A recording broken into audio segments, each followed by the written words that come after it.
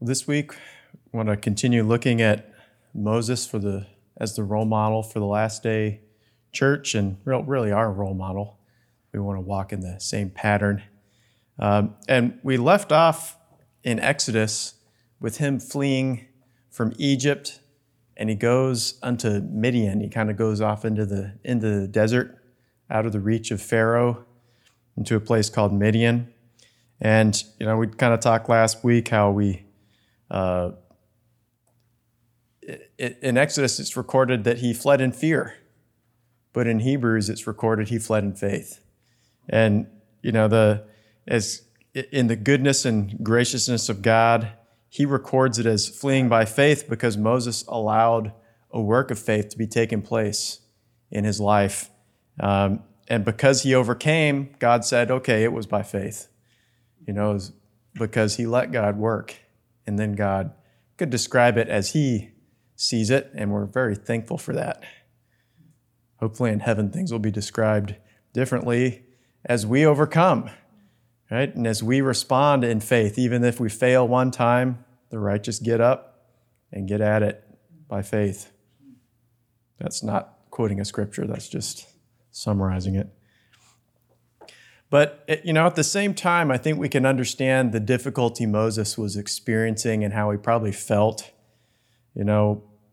Trying to fulfill his calling, he knew he was called to be a deliverer. That was really clear in his spirit. I don't know how that was, if it was through his mom, through his parents, through the Lord revealing it, but he had understood the call of God upon his life. He was called to deliver Israel. And except he tried to fulfill that calling, he tried to help it along by himself. And so, he tried to fight against the enemy and the oppressor of Israel. But there's a lesson in this too for us. We don't want to go around picking fights with spiritual powers and principalities or the enemies that we face, whether natural or spiritual, but we don't want to do it just on a calling. Well, I'm called to be used by God, so I'm just going to go out and do it. Well, be careful with that one, Moses. Moses didn't have a good experience in that, but that's the thing. He had a clear-cut call. He was right on with his call. But then he went out and picked a fight in presumption, and he lost that. And so we only want to fight our battles as we're led by the Lord, right? And hopefully these days it's not in the natural, but it's against spiritual principalities and powers, as it talks about. But we don't want to do it on our own initiative. We want to do it after much prayer and deliberation. And we need to go against them, like David said. He said, "Lord, shall I go up, and will I overcome?" He said that in 2 Samuel 5. "Lord, should I go up?" And not just that, he said, "Lord, am I gonna win? I don't want to go up if I'm not going to win." And the Lord says, "Yes, go, you'll win." Or he did that to David anyway. Moses does that later on. And so here we are with Moses. He left Egypt with this failure, so to speak. But he was trying to do what was right. He saw an injustice taking place. It was an injustice. This Egyptian was abusing an Israelite. And he was trying to, in a sense, it was an act of righteousness, but it just wasn't done in the right way. And, sometimes you can experience a failure in your life, and, it's not because everything was wrong in your life, that caused a failure, but sometimes it's because something is out of alignment with God and his plan and his purposes. And so we're not successful in that because there's something that's out of alignment. In Moses' case, it was timing. He was 40 years too early to try and intervene in Israel's situation. He was very correct in what he was supposed to do, right, as a deliverer, and he thought that was the right thing to do, but what caused him to fail was he was out of God's timing. And he wasn't ready. And so off Moses goes into the wilderness, and he goes into the desert of Midian. Midian's kind of, it's to the east, but to the northeast, it's kind of below Israel into the desert areas. But something we see is that Moses didn't give up on God's ways. He didn't just say, well, I failed, I'm just going to do something else. He still held on to the ways of God, on righteousness, because he came to Midian, and we can read the story in Exodus how he came to a well, and there he saw the daughters of the priest of Midian there, and they were trying to water their flocks, but it seems like there was some contention with the other shepherds there that they didn't let the daughters of Midian water their flocks, and they were preventing them from doing that. Who knows why? It was probably something cultural or something to do there, but Moses got there and said, this isn't right. Why would you prevent them from watering their flocks? And so, he understood it wasn't right, and he intervened. And he helped the daughters. And so that they went back to their father, and they said this in Exodus 2 and verse 18. It says, when they came to Reuel, their father, he said, how is it that you have come so soon today? I guess this was a regular occurrence, right? That it would take them a long time because the rest of the shepherds would prevent them from watering the flocks, so maybe they'd come home late. And they said, an Egyptian delivered us. That must have been a shock, right? Egyptians don't come their way, and much less, neither do they help them. But it says he delivered us out of the hands of the shepherd, and he drew water enough for us and watered the flock. Now, these are the daughters of the man we know as Jethro. We're going to consider his name here in a minute, Reuel. But Moses performed an act of righteousness in this situation. And what's interesting is this act of righteousness made the way for him to have a place of safety and provision for the next 40 years. And so it wasn't the fact of Moses doing acts of righteousness that was the problem. In fact, that kind of preserved him, his love for righteousness, because he did an act of righteousness there. He could have very well come and said, well, I tried to do what's right, so I'm not even going to intervene. I'm not going to get involved with these Midianites. But he didn't do that. He's like, well, I'm just going to try and do what's right in God's sight.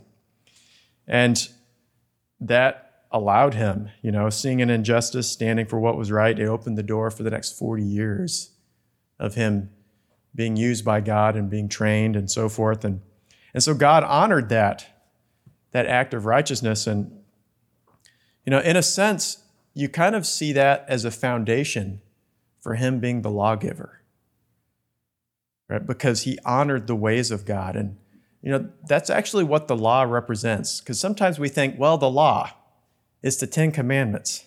It's all the do's and don'ts, right? That we have to get right, and should we do this and that on the day, and honoring the Sabbath and all that stuff. That's how it comes out to us, that we can understand it from the Old Testament.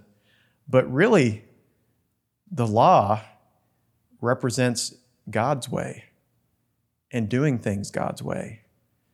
Now, looking at the Old Testament, it's like, well, God, why did you do it this way? It's because he wanted to. And because it speaks to us. There's a message in the law and in the rituals and everything that Israel had to do. There's a message for us as believers, that we can understand, and we can study the feasts and offerings and so forth. But really, when it comes down to it, especially as New Testament believers, loving the law really means loving God's ways and wanting to please him. Something we can see about the importance that God places upon his law is seen elsewhere in Isaiah. And this is in Isaiah 2 and verse 3. It's where, and this is talking about the millennium, but there's a message for us as believers in the age of the church. Isaiah 2 and verse 3 says, many people shall go and say, come, let us go up to the mountain of the Lord and to the house of the God of Jacob, and he will teach us of his ways, and we will walk in his paths. And this is what I want us to take note of. For out of Zion shall go forth the law, and the word of the Lord shall go forth from Jerusalem. Now, what's interesting that is there's a context of a hierarchy, because Jerusalem was the holy city, and that was within Israel, which was in God's nation. So there's Israel, there's Jerusalem, and then there's Zion, which is the place God loves. And you would think, what comes out of Zion? It should be the word of the Lord. But no, he says it's the law of the Lord. The law of the Lord is from Zion.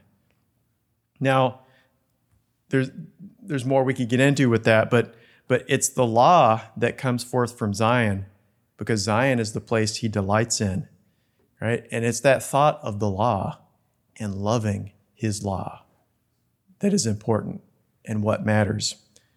You know, there's a danger in just seeking words from the Lord and just, seeking. We can delight in hearing from God, of getting words of wisdom, words of direction. But here's the danger. What happens when that word doesn't sit well with us? And it's like, well, I don't know if that's the Lord. I'm gonna go get confirmation somewhere else. I need to put that on the shelf, and I need to go and seek another confirmation. Getting a word from the Lord and hearing wonderful words and prophecies and so forth is wonderful, until there's something in our heart that challenges that, and we don't continue to walk in it. And of course, the danger is we're tempted to keep pursuing words until we hear something that does agree with us, and we like what it says. And the scary thing is that God might eventually allow a word to come that encourages us to walk in our own way. Well, what's the solution to that? It's the law. It's to have the law written not upon stone, the stone of do's and don'ts. That's the difference with the Old Testament, but upon the fleshly tables of our hearts, as Paul talks about in 2 Corinthians. Right? And so we don't want the word without the law. Because when the law is in our hearts, really what that means, yes, there's a fulfilling of the 10 Commandments, but really what it means is we love his ways. We delight to do the will of the Lord. And that's where we can cry out along with David and agree with him, right? As he spoke this in Psalm 40 in verse 8. He said, I delight to do your will, O God. Yea, thy law is within my heart. And it always reminds me of that story that Sister Bailey shared, how one day, she was just praying and the Lord spoke to her kind of out of the blue and said, there's something greater than doing my will. And she thought, it's like, what can be greater than doing the will of the Lord? And the Lord said, delighting to do my will. That makes sense.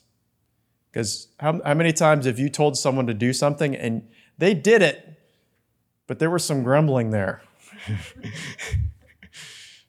I'm sure my parents can remember many times when they asked me to do something and there was some grumbling there. Not a delight to do it. But what is true love? Is delighting to do the will of our Heavenly Father, because we know we're pleasing his heart. That is the law coming out of Zion, the law being in our hearts. I delight to do thy will. And so we see how Moses, he still has a love for the law, a love for God's ways and doing what pleases God. And so, at this point, Moses has fled. He doesn't really have anyone. He's kind of alone. And he's in this new season of preparation because now he's shifted, right? There was 40 years in Egypt.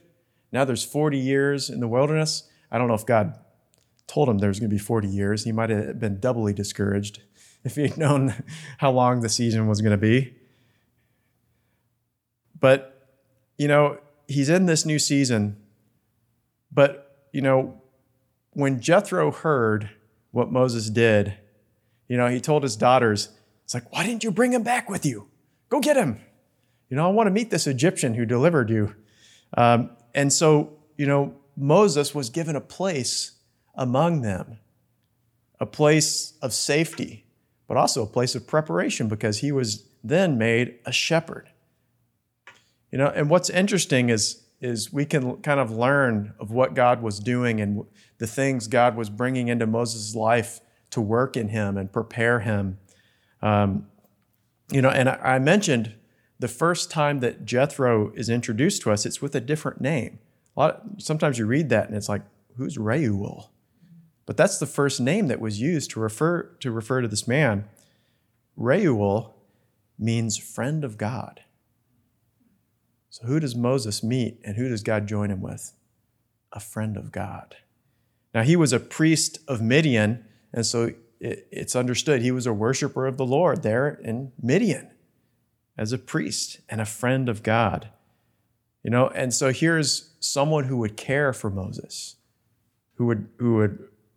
God was using him to raise Moses up and train him to be a deliverer.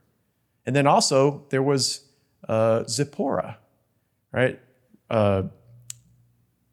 He was given to Moses as a wife. Zipporah, her name means little bird. And it's interesting when you think about what's a bird? What is different about a bird? Well, a bird soars over situations. And a bird has a much different perspective than the one who's down in the trenches. Moses is in the trenches, but then he's joined to Zipporah, who's called little bird. And so, it's so wonderful when the Lord joins you with someone who can help you have a different perspective about a situation, who can give encouragement, maybe help take your eyes off of where you are and help you to look up, and see things in a different perspective. And so the Lord is so gracious in who he joined Moses with. And, sometimes God brings those who have a ministry, so to speak, of caring to those who are at the low point in their walk, or at that low ebb, and sometimes we feel like we've failed and we can't see the victory. So God brings someone into our life to be a little bird or a friend of God, to encourage us, to offer comfort and perspective. And we rejoice in God for that. But it's also a good picture of who we want to endeavor to be as well. Some people, when they see someone who has a problem, it's like their number one goal in life is to find an answer for them, to tell them what to do. Right? I think you should do this. And they start kind of throwing out opinions, and it's kind of like someone throwing against the wall to see if it sticks. Oh, that didn't work. Try this, right? I'll help you.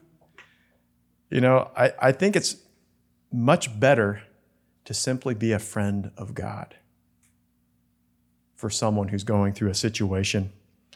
Someone who maybe has experienced failure. It's a unique ministry to minister to those who maybe are at a low point.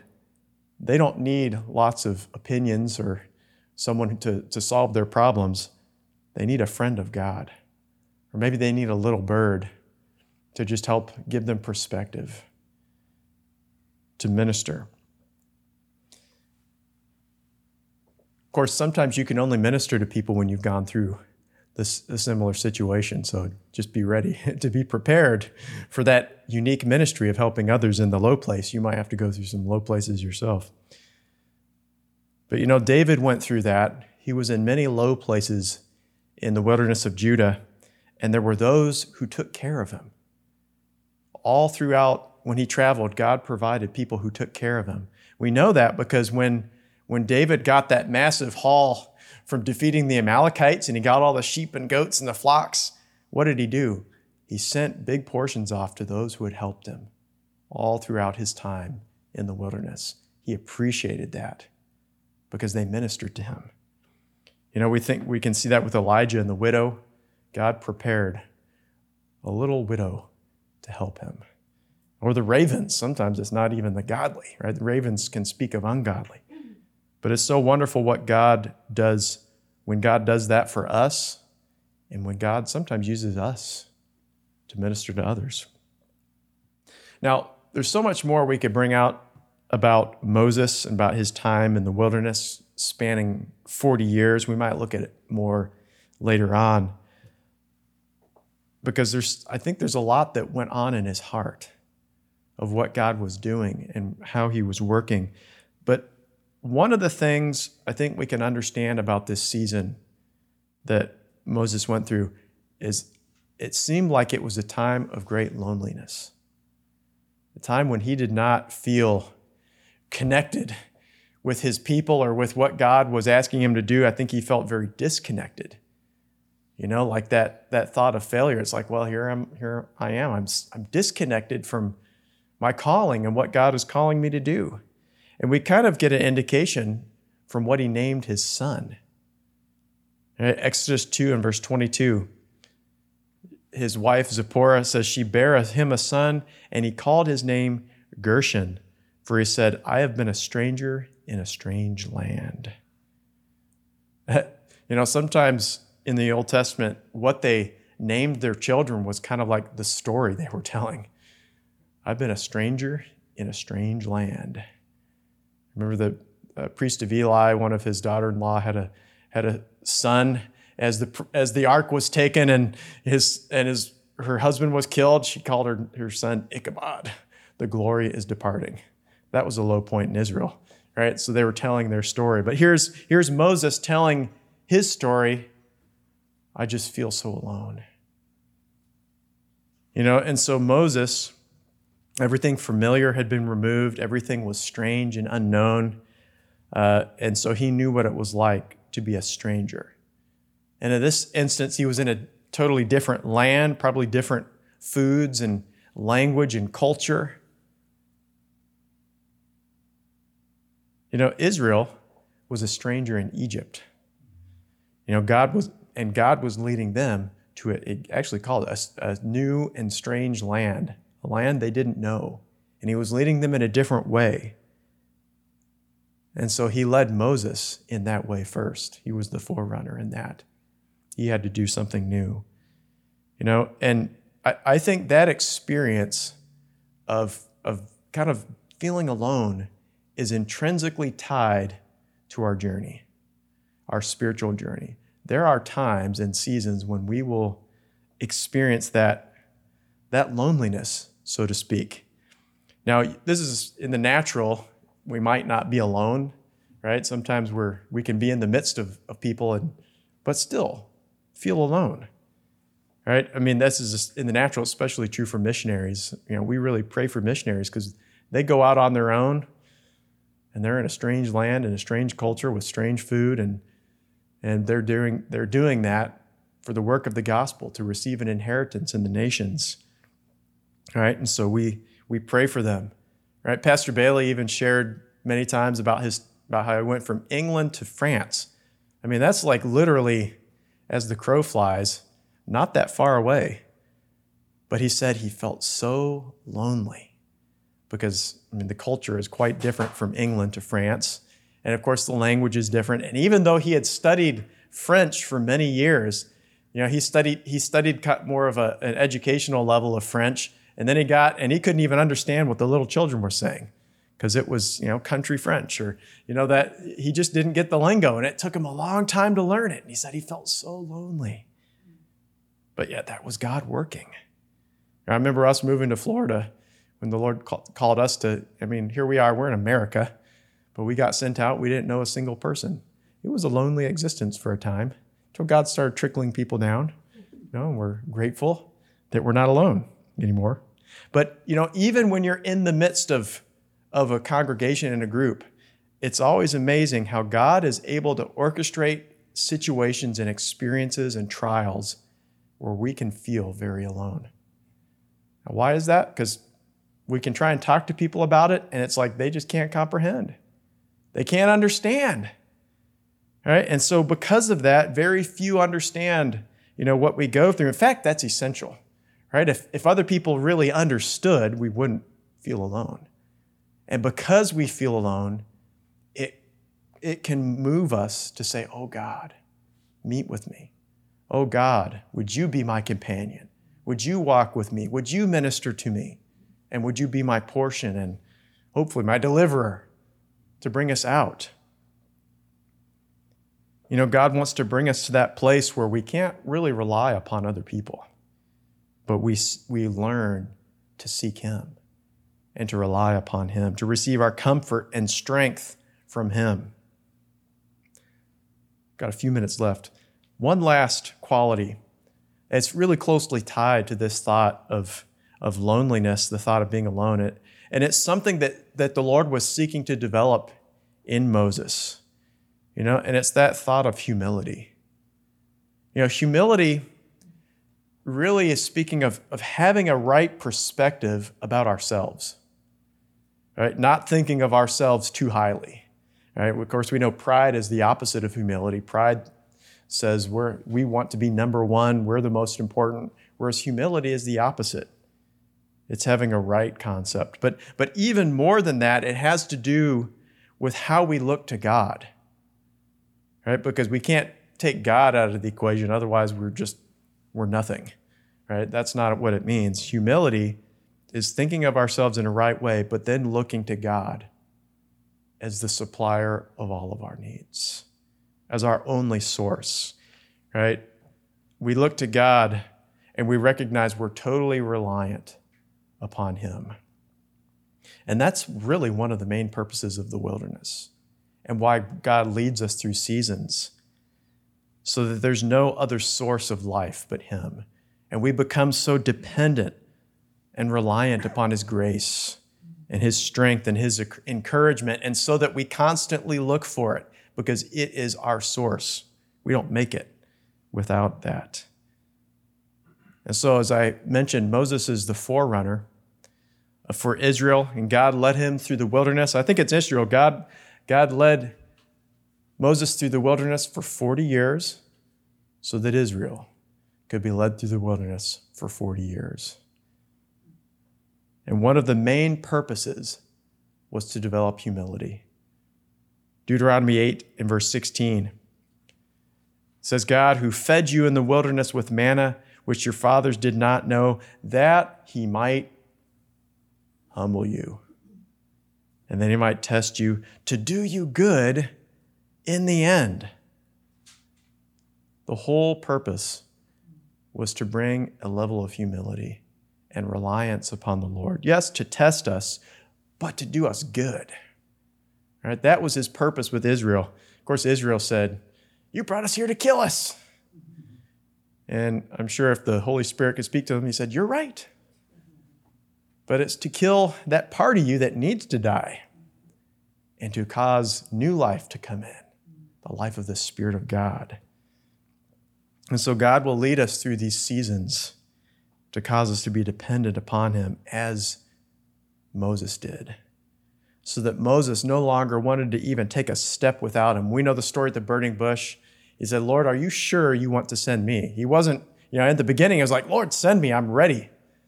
But then when he got to the burning bush, he's like, Lord, I don't have what it takes. And the Lord has to say, but I do. I'll lead you. But, even later on in the journey, there's a verse I think about often when God asks something of his people. Moses cried this to the Lord in Exodus 33:15. And Moses said to the Lord, Lord, if your presence does not go with us, do not lead us up. Lord, I don't want to go if you're not going to be with me every step of the way. If you're not leading us, I don't want to go. With Moses, it wasn't about position. It wasn't about power or authority. It was just about the Lord being with him that mattered. That's all that mattered to Moses. And that was what was worked within him, one thing that was worked within him in the wilderness. In our day, God is taking his time preparing, testing hearts. But as he said to Israel, it's for our good, to do us good, and to produce those who will walk humbly with their God. Because when you think about the days to come, as we look at the promises of the last days and so forth, we're praying for revival, right? It's going to be a time of great power.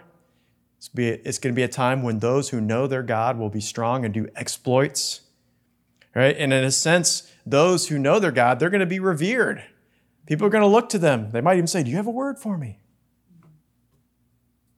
Right? They'll be looked up to.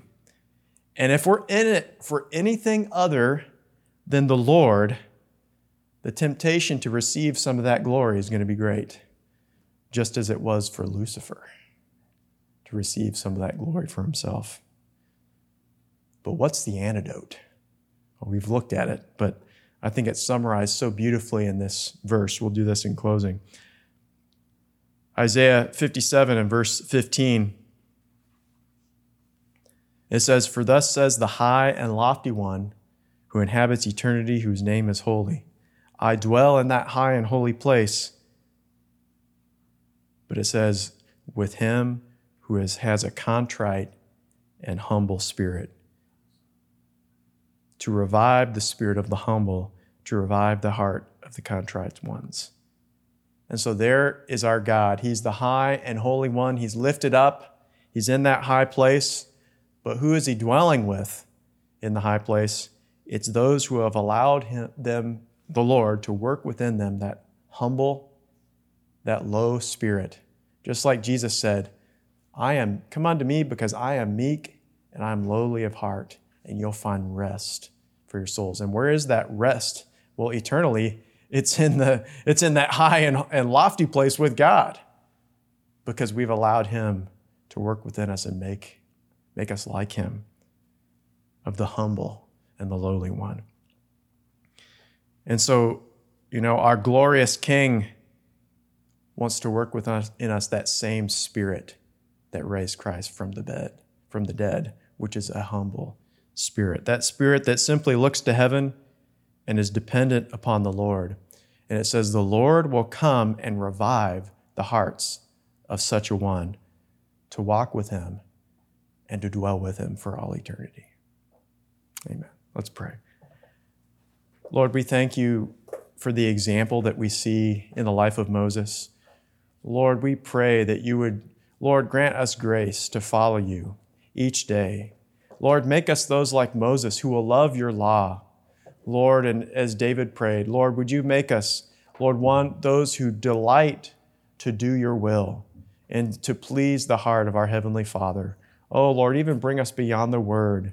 And Lord, give us a delight to obey your word and to follow you wherever you would lead us.